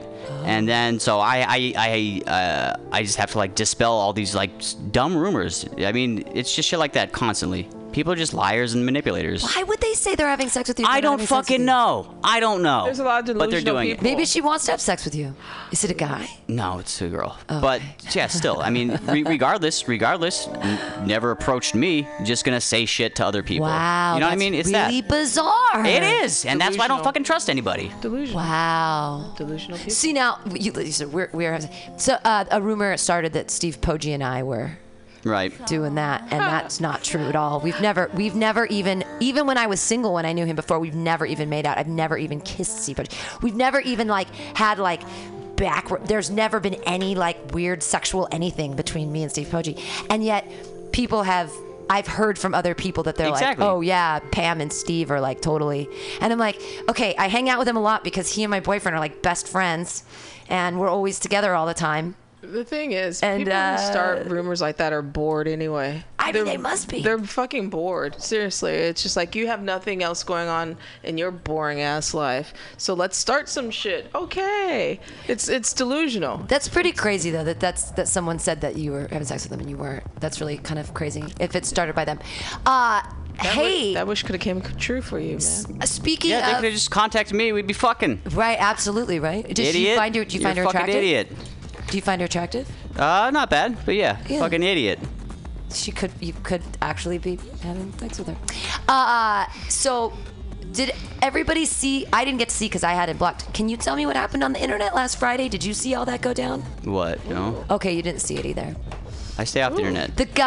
Remember the guy who said I was a racist? Yes. He put out another post last Friday, but I didn't get to see it because I blocked him. And so I guess it was all about, like, he posted a picture of his dick, so it ended up getting flagged and Oh, yeah, I sent did away. hear about this a little bit. Yeah, I have no idea what the fuck that was. It was like he like wrote this thing about how I'm like a racist white bitch and he could run Mutiny Radio better or something like that. And then everybody started posting pictures of their dicks. Like, and I didn't even get to be privy to any of this. And then Mary Bushy's like, oh, you must have had a rough day today on Friday. And I'm like, no, I heard about it, but I didn't see anything. And she's like, oh, I was feeling so badly for you all day. And I was like, ignorance is bliss, I guess, because I didn't even know that there were so many He decided dicks. to just put his dick on. Yeah, on the Bay Area Comedy Network. And then, like, Butch Escobar put up dick pics, too. He was like, don't talk about Pam like that. Butch is or dope. something. He's rad, I know. He's awesome. I love Butch Escobar. He's an amazing. Real motherfuckers. One of the real motherfuckers. So, what's one of the worst things that's people have, how someone maybe not betrayed you, but it's just been a shitty person, LaToya? God, it's happened so often. I had to go through my top 20 in my head. Well, I guess thinking from like a relationship perspective, my ex-boyfriend who I had to hunt down for my abortion money. And after, him being broke and all that, and I'm having the job, and he, I paid for his apartment and his bills and stuff. I was one of those bitches for a minute, and I got that always blew my fucking mind. I'd like not like have a job or something, and then there'd be another dude who didn't have a job who was also an idiot, and he'd be like living at some girl's house. I'm like, what fucking magic spells do you know, dude? Right. None. Right. It's just it was a growing pain, and trust me, that shit will never happen again. But like you had to hunt him down. Yeah. So this fool, like he came to the doctor with me and all that. Woo woo woo. And we broke up a couple months later, and he still owed me $250. That's half the abortion bill. I pay half, you pay half. It takes two to make this baby and kill it. Right, absolutely. And so he runs off, gets married to some 19-year-old broad. I don't see him for about a year. Then a year later passes. He comes to the bar, and I'm like, yo, where's my fucking money? Right. He's like, I'm like, I don't have any money. I'm like, well, you can't come into this bar until you pay me my money. Absolutely. I had to go Goodfellas on his ass, minus like the baseball bat and Joe Pesci shit. Right. But like finally, he gave me my money, and we're cool. There you go. So I mean that's kind of like a diet light version of what people have done to me. Right. I've had a lot worse, but that one, give me my money for my abortion. Absolutely. That shit ain't cool. There was a guy who lied once when I was in my 20s, and I believed him. I was with my husband actually at the time. We weren't married yet, but I was still with him. We were doing a play, and he told me that his grandma was dying and he needed to borrow $400. We were in a play together, and I was like, oh, okay. And so I lent him the money, and then he skipped town. I never saw him again, never saw that money. I called, and his grandma ended up calling me, and I was like, you're supposed to be dead. And she's like, excuse me? And I was like, that's what he said. This guy said you were dead. And she's like, we're trying to hunt him down because he needs to go to rehab. I'm like, I know, exactly right. Trying to make me go to rehab. That's fucked up. It is. People are fucked up. So what we've learned today on the Alta-Cast is that marijuana reduces opiate overdoses. We've learned that Zach Wiseman doesn't believe in love. Again. Yeah, that he thinks he's an unlovable creep. You need a hug. We learned that Billy Corgan is not a poet. God, no. And no. No. And we learned that LaToya is she is in her mid-30s now. And that's an exciting moment. You look, I mean, not that it's about looks, but do look amazing. Yeah, thank you. My insides probably don't look amazing, though, what I've done to them so far. That makes me want to get a beer, girl. Everybody vote yes on Prop 46 this November. And, we also learned that Zach Wiseman will argue for anything, including Trump. Exactly. Just because. You will not win this one. He will. He's winning. He won. He definitely No, I won. ain't giving it that. Nah.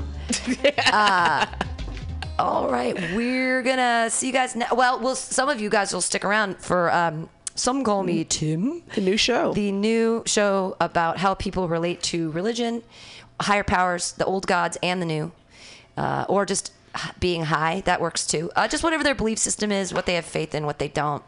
I'm interested. And that's it on the Alta-Cast. Play that breaker, and we're going to get out of here. Just double click on that blue thing right there. Found Donald Trump. Oops, we don't want to hear about Donald Trump. Donald Trump, nothing. Double click on that blue thing right there. It's clicky, clicky. Boop, boop, boop, boop. I got so many Boop, wires boop, boop. going. There you go. It should be going. There we go. Are you Bye. tired of swimming through a sea of podcasts? Are ye on a raft without a paddle? Well, gather around me, sea dogs, and get aboard me pirate ship as we set sail for the seas of MutinyRadio.fm. From there, you can captain your own pirate ship as you sail through over 44 different shows for all of your listening pleasures. They've got live comedy to small business advice, LGBTQ friendly to sports, vinyl to gutter punk. MutinyRadio.fm has the best programming the internet ocean has to offer you. I bet my peg leg on it, or I ain't scurvy shit-faced McRat.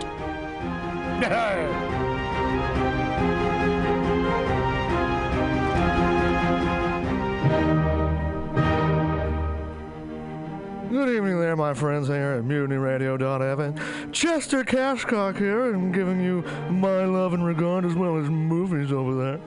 And I just wanted to let you guys know that anytime I go swimming in my vault of rare coins and piles of filthy cash, I can't help but listen to Pamtastic's Comedy Clubhouse every Friday from 8 to 10 p.m. I mean, if anyone who knows anything about comedy knows that Pamtastic's books the best of San Francisco and beyond's underground comics. It's a great showcase, and they have a fun time at Pamtastic's deep in the Mission District, where you can laugh off your tushy for a mere $5 every Friday to 10 p.m. And I laugh because $5, I mean, that's what I use to wipe my tushy with. So to laugh it off for a mere $5 is indubitious. But if you can't make it to Mutiny Radio, well, don't even worry. Don't fret at all. You can simply download the podcast post-show and giggle in the comfort of anywhere, like your Aspen summer home on the mountain ridge with the kayak feeling. So all you got to do is just go to podcastics.pcrcollective.org/comedy clubhouse, or you can listen live every Friday from 8 to 10 p.m. as your host Pam Benjamin brings you the best comedy from San Francisco and beyond the universe. And what's better than the universe? It's a cash cock, honey. Yeah.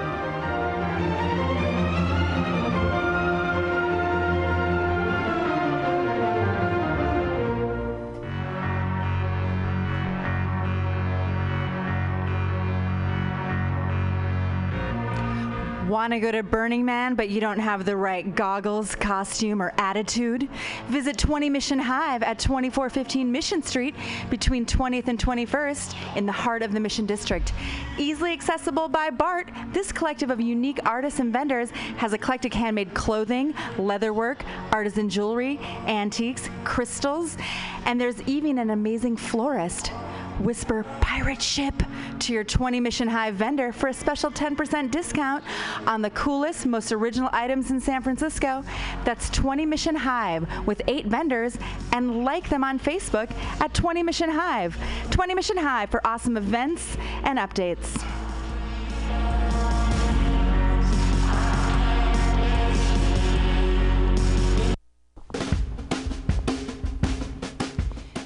The dictionary definition of the adjective eclectic is selecting or choosing from various sources. When Bay Area musician J.D. Buell brings you Morning Train Wednesday 10 a.m. to noon on Mutiny Radio, that is exactly what he does. Select music from various sources to give you a unique listening experience. rock, pop, jazz, bluegrass, gospel, funk, reggae, folk, blues, country and western, electronica, soul, disco, rhythm and blues, punk and post-punk come together with music from around the world with Buell's passionate and down-to-earth delivery. In an age of personal music delivery systems, J.D. Buell carries on the values of progressive FM radio when a listener could actually have a relationship with a programmer, someone who would create an eclectic musical environment wherein both listener and host find fulfillment. The Morning Train with J.D. Buell, Wednesday, 10 to noon on MutinyRadio.fm. Freeform radio for free minds.